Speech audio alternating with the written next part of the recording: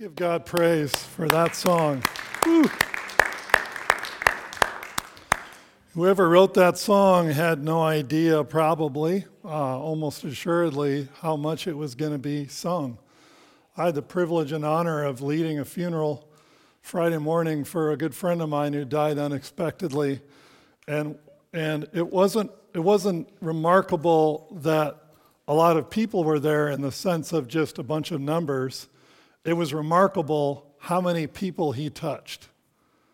There was well over 500 people there, and they came in from all over the place to honor the memory of a man who made a difference. And that song right there, Amazing Grace, someone made a great difference. And do you know that God wants to make a difference through you? Do you know that? Do you believe it? That's my prayer for you today, is that as we open up God's Word and as we look into it, we're going to see something there, and that the Holy Spirit's going to light a fire in something in you so that we all can make a difference together collectively, but also individually. So let's pray as we open up God's Word. Heavenly Father, speak to us through your Word. Show us something new.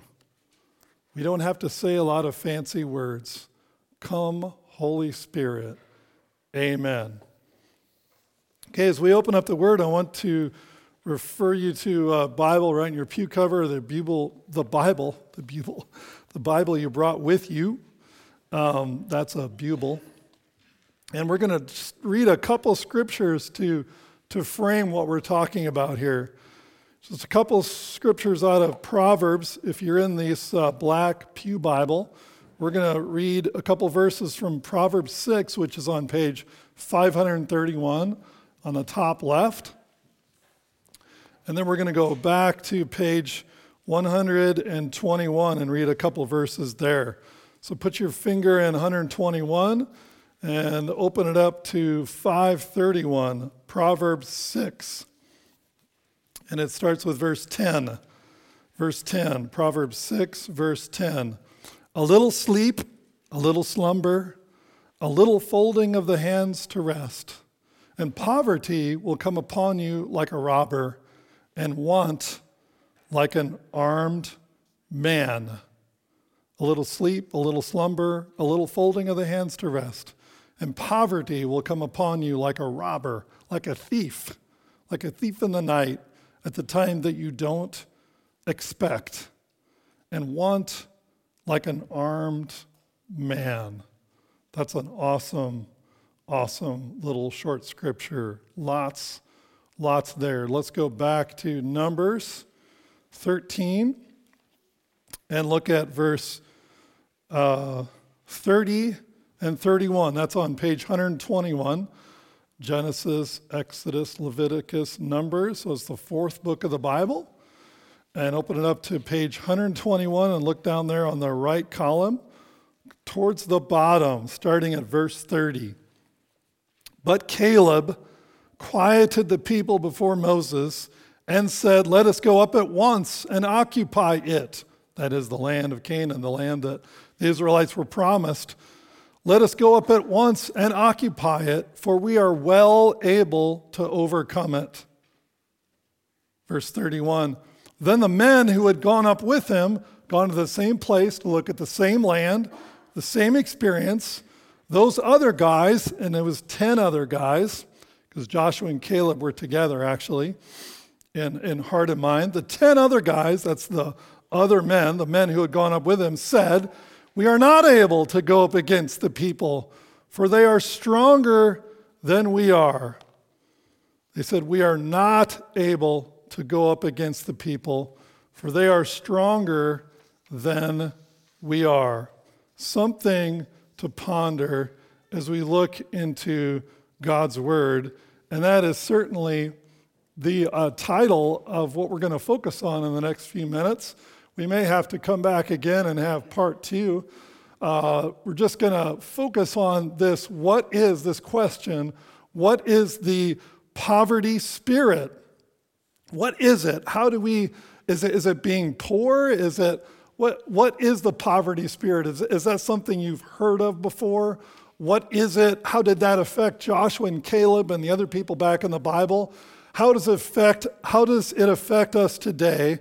How can we identify the poverty spirit when we see it and know what it does? And so we looked at this verse from Proverbs, and the first thing that I really see there is that it happens a little bit at a time. It happens a little bit at a time, like erosion. Have you ever seen something erode something in the soil? You see the effects. Usually don't see the erosion until it's actually happened quite a bit, right? Because what happens when erosion cuts through soil?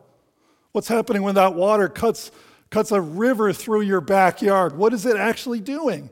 Well, it's picking up a little bit of soil, and the water is carrying that down, and it takes up a little bit at a time. That's the danger of the poverty spirit. It starts out really small, and then it has a big effect. And then the next rain comes, and then all the water, when it makes that little cut, all the water goes down there and gets funneled down there, and guess what happens? There's more water, more force, and then when one piece of dirt gets lifted up, then all of a sudden there's 100, right? And then going beyond that, it gets worse and worse and worse. And here's a little picture. Have you ever seen a patio like this? What's actually happened? Is that how the dirt was when they built it? No. It was because you can see on the edge of the concrete there. You guys all see this? Just say yes. Humor me. Okay. So this dirt, we know that dirt used to be up there because you can see the ragged edge underneath the concrete that was just sitting on dirt. And all that dirt washed away, one after another, after another, after another, and pretty soon you got a spot. And who knows what's going to happen next with that little patio? She's going to break. She's going to break, and it's going to go. And then everything we tried to build up in our lives gets eroded away. And so it is with the poverty spirit. The poverty spirit is something that happens a little bit at a time, and then I'm going to show you a more extreme example. There you go. Then it's like this, right? It can actually subvert, and the house is just a picture for your life, for our lives. Because the only thing worthwhile doing in life is really working for God. And that's the message of the Bible. Well, what's the message of the world? What's the message of the world? It says, worry about ourselves. The message of the Bible says, trust God. The message of the world says, worry about yourselves. You can't trust anybody. And God says, I want you to trust me. So when we look at these little tiny erosion events in life, what's going to happen to that house? What's going to happen to that house eventually? It's like Jesus talked about building a house on the rock or building it on sand. I got some Bible readers out there. Now, sand is a great building material. They use it a lot in houses, and they compact it down, but it works well when it's contained, like down in your basement and things like that, maybe your garage, because it compacts really well and it fills in really well, but it's not something that stands up to erosion. So we got to be careful what we build with and how we build it. And if we really listen to the Bible and to God, and we know that there's a poverty spirit out there, which is a threat to the structure of your life. Did you know that there's a threat to the structure of your life that starts out like this, and that's not that big of a deal. The concrete will still work. I'll get to that someday, right? And then what happens is that eventually that breaks, but eventually it's even worse, and we come to the end of our life, and we might look back and we say, I lived for the wrong thing. Now, what's wonderful is God can redeem that. The news I have for you is that God can redeem it today. You don't have to wait till heaven for God to redeem it and for us to depend on God to make everything right.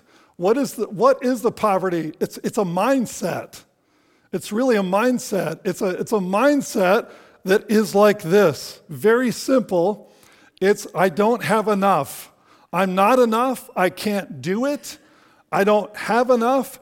And it's a mindset like Like it's that weight on our mind that's dragging us back from being free. Why doesn't that person just take that off their head and run? Why have they're totally used to that, leaning into it. It's a great picture about the poverty spirit that comes in like a mindset, but it also works. It also works like erosion, where it takes a little bit away at a time, and then pretty soon a bigger force comes in and takes more away until it cancels our life out. And is a poverty spirit about having money? Is it really about having money? Actually, it's not. You can be very, very wealthy and have a poverty spirit, okay? How does that work? If you had lots of money, more money than you could ever realistically spend, how could one have a poverty spirit? This is actually a picture of the influenza virus. Isn't that crazy? Isn't that just, it looks kind of wild. It looks like a sci-fi, something that someone would design, but this is the flu virus that we vaccinate ourselves against, or we get it and then we know what the effects are. But actually the poverty spirit is kind of like that flu virus. You can only see it when you magnify it, when you really look at it, and when you stop and realize there's something out there that wants to take you down. There's something out there that wants to erode your life. There's something out there that is against you. And this has nothing to do with the amount of money you have. This has nothing to do with the amount of money we've had. I've seen plenty of really wealthy people who are stuck in the trap that they just need more.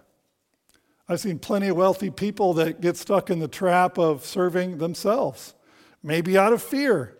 The poverty spirit works in all these ways, but it really works like a virus because it gets in there and then we have to overcome it. We have to ask God, and that's why we're here. So my promise is to you, if you look at your bulletin, if you take some notes, it's a good way to write down what God may be highlighting to you. And seriously, guys, if we don't do the work, we're not going to get out of this time together what God wants to give us. It would be like if we all showed up at a meal and we all just said, "No, I'm just gonna sit and watch." And this is what we need to do. And so this is a tool for you to take down some notes. And there's 3 words up there: to pay attention, to connect, and then take some action. Seriously, guys. After overseeing this funeral and presiding at this funeral of a very dear friend of mine, I have a renewed sense of we don't know how many days we have. Today is the day of salvation. Today is the first day of the rest of your life. Know that sin and the devil is kind of like a flu virus. You can't see it, but once it takes over you and multiplies and gets bigger, it'll take you down. It'll kill you. It'll at least make you sick for a long time. The poverty spirit is much like a flu virus. And then once it overcomes you, then there's symptoms, right? We don't know we have the flu until we have symptoms, right? We don't know we have the poverty spirit until we look around at our life and we go, what does the poverty spirit look like? What does it look like? And has this been experienced by people in all time? Yeah, we're going to see this when we look back in the Bible, when we look at ourselves, when we look into our future. This is a battle, folks. And the first step is identifying that poverty spirit so we know it when it happens, and then we can use the weapons of our warfare of God's word to fight against it. So what does the poverty spirit really look like? Well, it could look like this. It could look like blaming others instead of owning your circumstances. Because one of the things about God in the Bible is God doesn't promise success in the sense of you're going to have a life where you're never going to have any failures, okay? Just getting that out there right now. This is Jesus on the cross. Remember that? That's how his life ended. And although that's good and we understand the cross back then when it was happening, it didn't seem like a success. It seemed like a failure. And I'll be honest with you, I've never met anyone who didn't want to decrease suffering in their life. I've never met anyone. We all want to make our lives more comfortable, right? And so when we look about this poverty spirit, this is what I'm going to tell you. There's nothing in the Bible that's going to guarantee you. There's nothing out there. I've never seen it. I've never studied it. I've never observed it. There's nothing that God is going to give you life on this side of heaven that is going to be without suffering. Nothing. You're going to have failures. The question is this today for all of us: will we fail at the right things? I've done businesses, I've had successes, and I've had failures.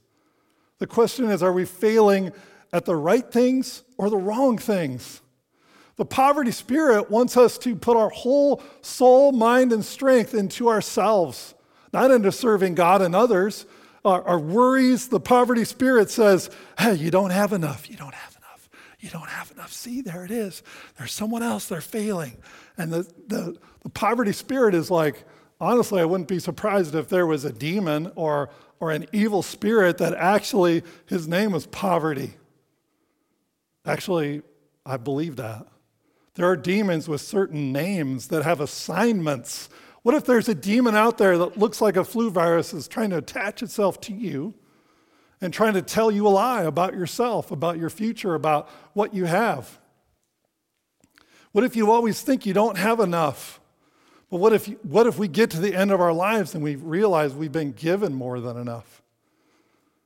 And the problem that we had was we looked at everything we had and we looked at it with a poverty spirit, that we don't have enough. What if that happened? What if that happened, that we looked at our lives and we said, I don't know where I went wrong. I don't know how I lived my life dedicated to worthless idols. Because I can tell you that I've seen it all. And the poverty spirit is like a flu virus that afflicts rich and afflicts poor. It takes a poor person and says you can't do anything and you just need to receive like public assistance. Or it takes a rich person and makes them deathly afraid of that, well, I don't have quite enough. I need more, I need more, I need more. Or paranoid or whatever it is. The poverty spirit just works against the true reality of what God has given us. And when we look back at the Israelites, who's heard of this quote before? Henry Ford, right? It's a very contemporary quote. Whether you think you can or think you can't, you're right. This is probably the simplest example I can think of the poverty spirit. Is this making sense? It's this idea that when you approach something, if you think you can or you think you can't, you're right. God doesn't guarantee that we're going to succeed wildly at everything in the way that we would want it, right? With no suffering, with no uncomfortableness, with no loss. Jesus said, in this life you will have trouble. So we have to remind ourselves of that. So this isn't a formula, just like think I can and do it. Like when I look around and it says, I believe in the sentiment of this, but you can do anything you want. Just believe. Well, what if I said, well, I'm going to be a horse jockey? How far do you think I'd get in a career as a horse jockey? Not that far.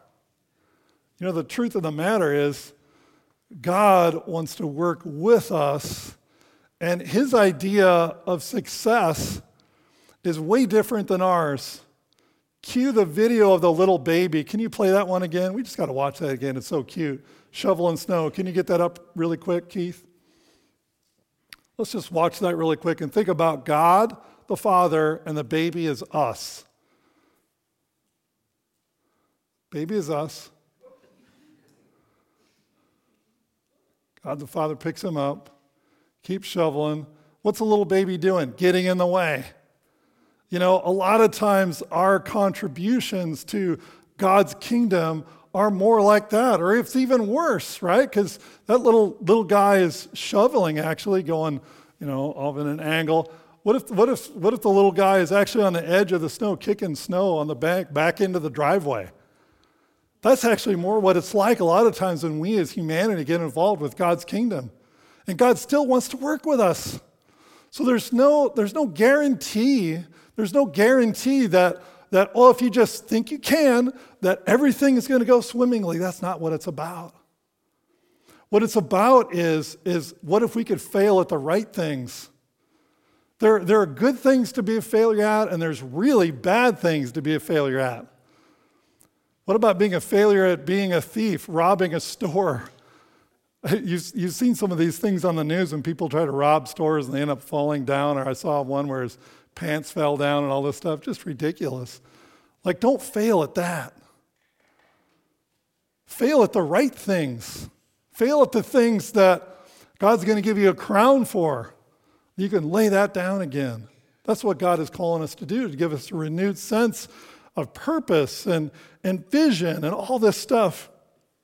And the amazing thing is when you actually study the Bible, you see the same things being struggled with back then in a more extreme example. God's trying to teach us a lesson. He's trying to teach us a lesson. When the Israelites left Egypt, did they leave empty-handed? No. They were loaded down with gold and silver and all this stuff. By the time they did the 10 plagues, Pharaoh was like, just go, here, take this and go. Don't stay. Don't change your mind. I'm going to give you this stuff and go. They left Egypt loaded down with stuff, loaded down with riches. But did they have a poverty spirit? Did they have a poverty spirit? This is a cool model of the tabernacle. It's pretty simple here. This was a tent of meeting that God designed. God provided everything for them.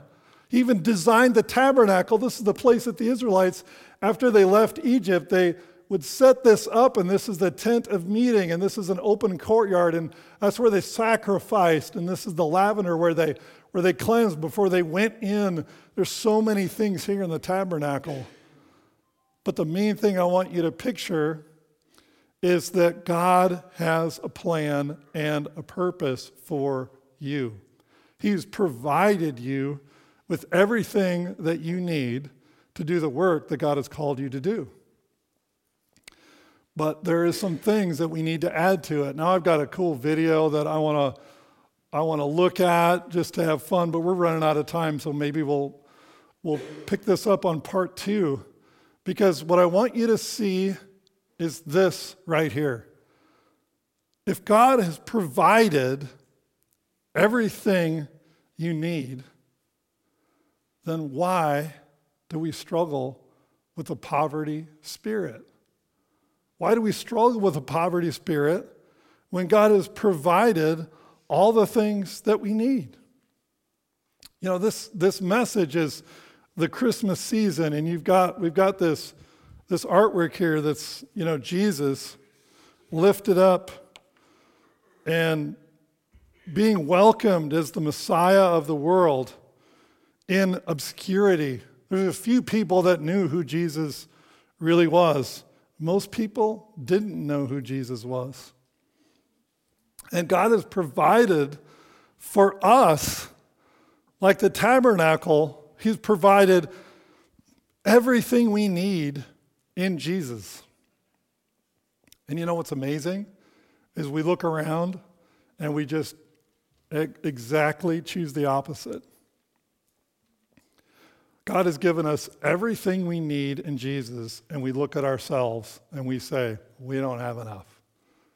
So what do you think happens? We have a way different experience than what God wants us to have. And that's probably a good place to end this message, because I've got so much more to share. And I realize that in this message, in this time in our church, when we're looking at the great vision we have to reach people in the West Central Valley School District, 5,600 people, this is our chance to look around. Let's let's stand up. I want to invite the musicians forward. Let's stand up. And if you're in the front, I want you to turn around and look to the back. Just turn around and look. So we have a circle. We have a circle here. So, but if you're in the back, just keep looking to the front because I want you to look at one another.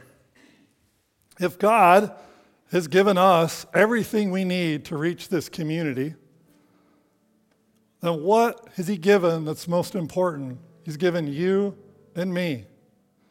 So let's all lift out our hands towards the center because Jesus is at the center. It's not anyone else. We're praising Jesus in the midst of all of us. And we're going to pray that He takes this group of people and grows it so we can reach this community. Pray with me.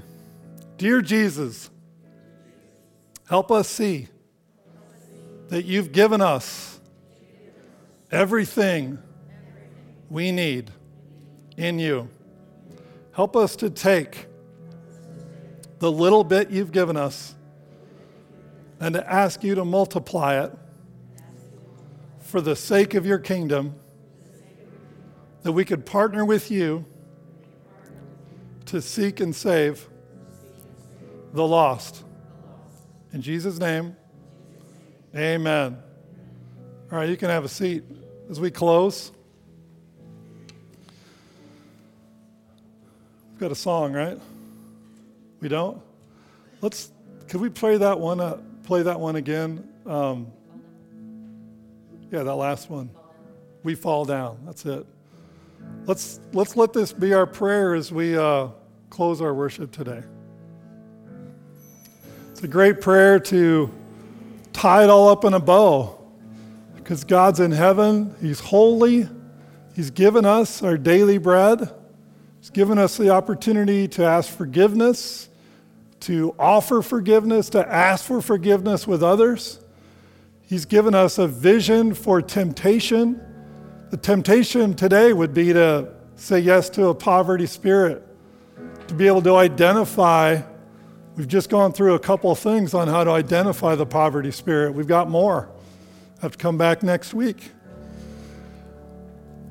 And it closes with, thine is the kingdom. And this is the biggest question. Are we going to build the kingdom of God together, or are we going to build the kingdom of me? That's our question every day. Do we have enough together to serve and grow God's kingdom? Let's pray the Lord's Prayer together. Our Father, who art in heaven, hallowed be thy name. Thy kingdom come, thy will be done, on earth as it is in heaven. Give us this day our daily bread, and forgive us our trespasses, as we forgive those who trespass against us.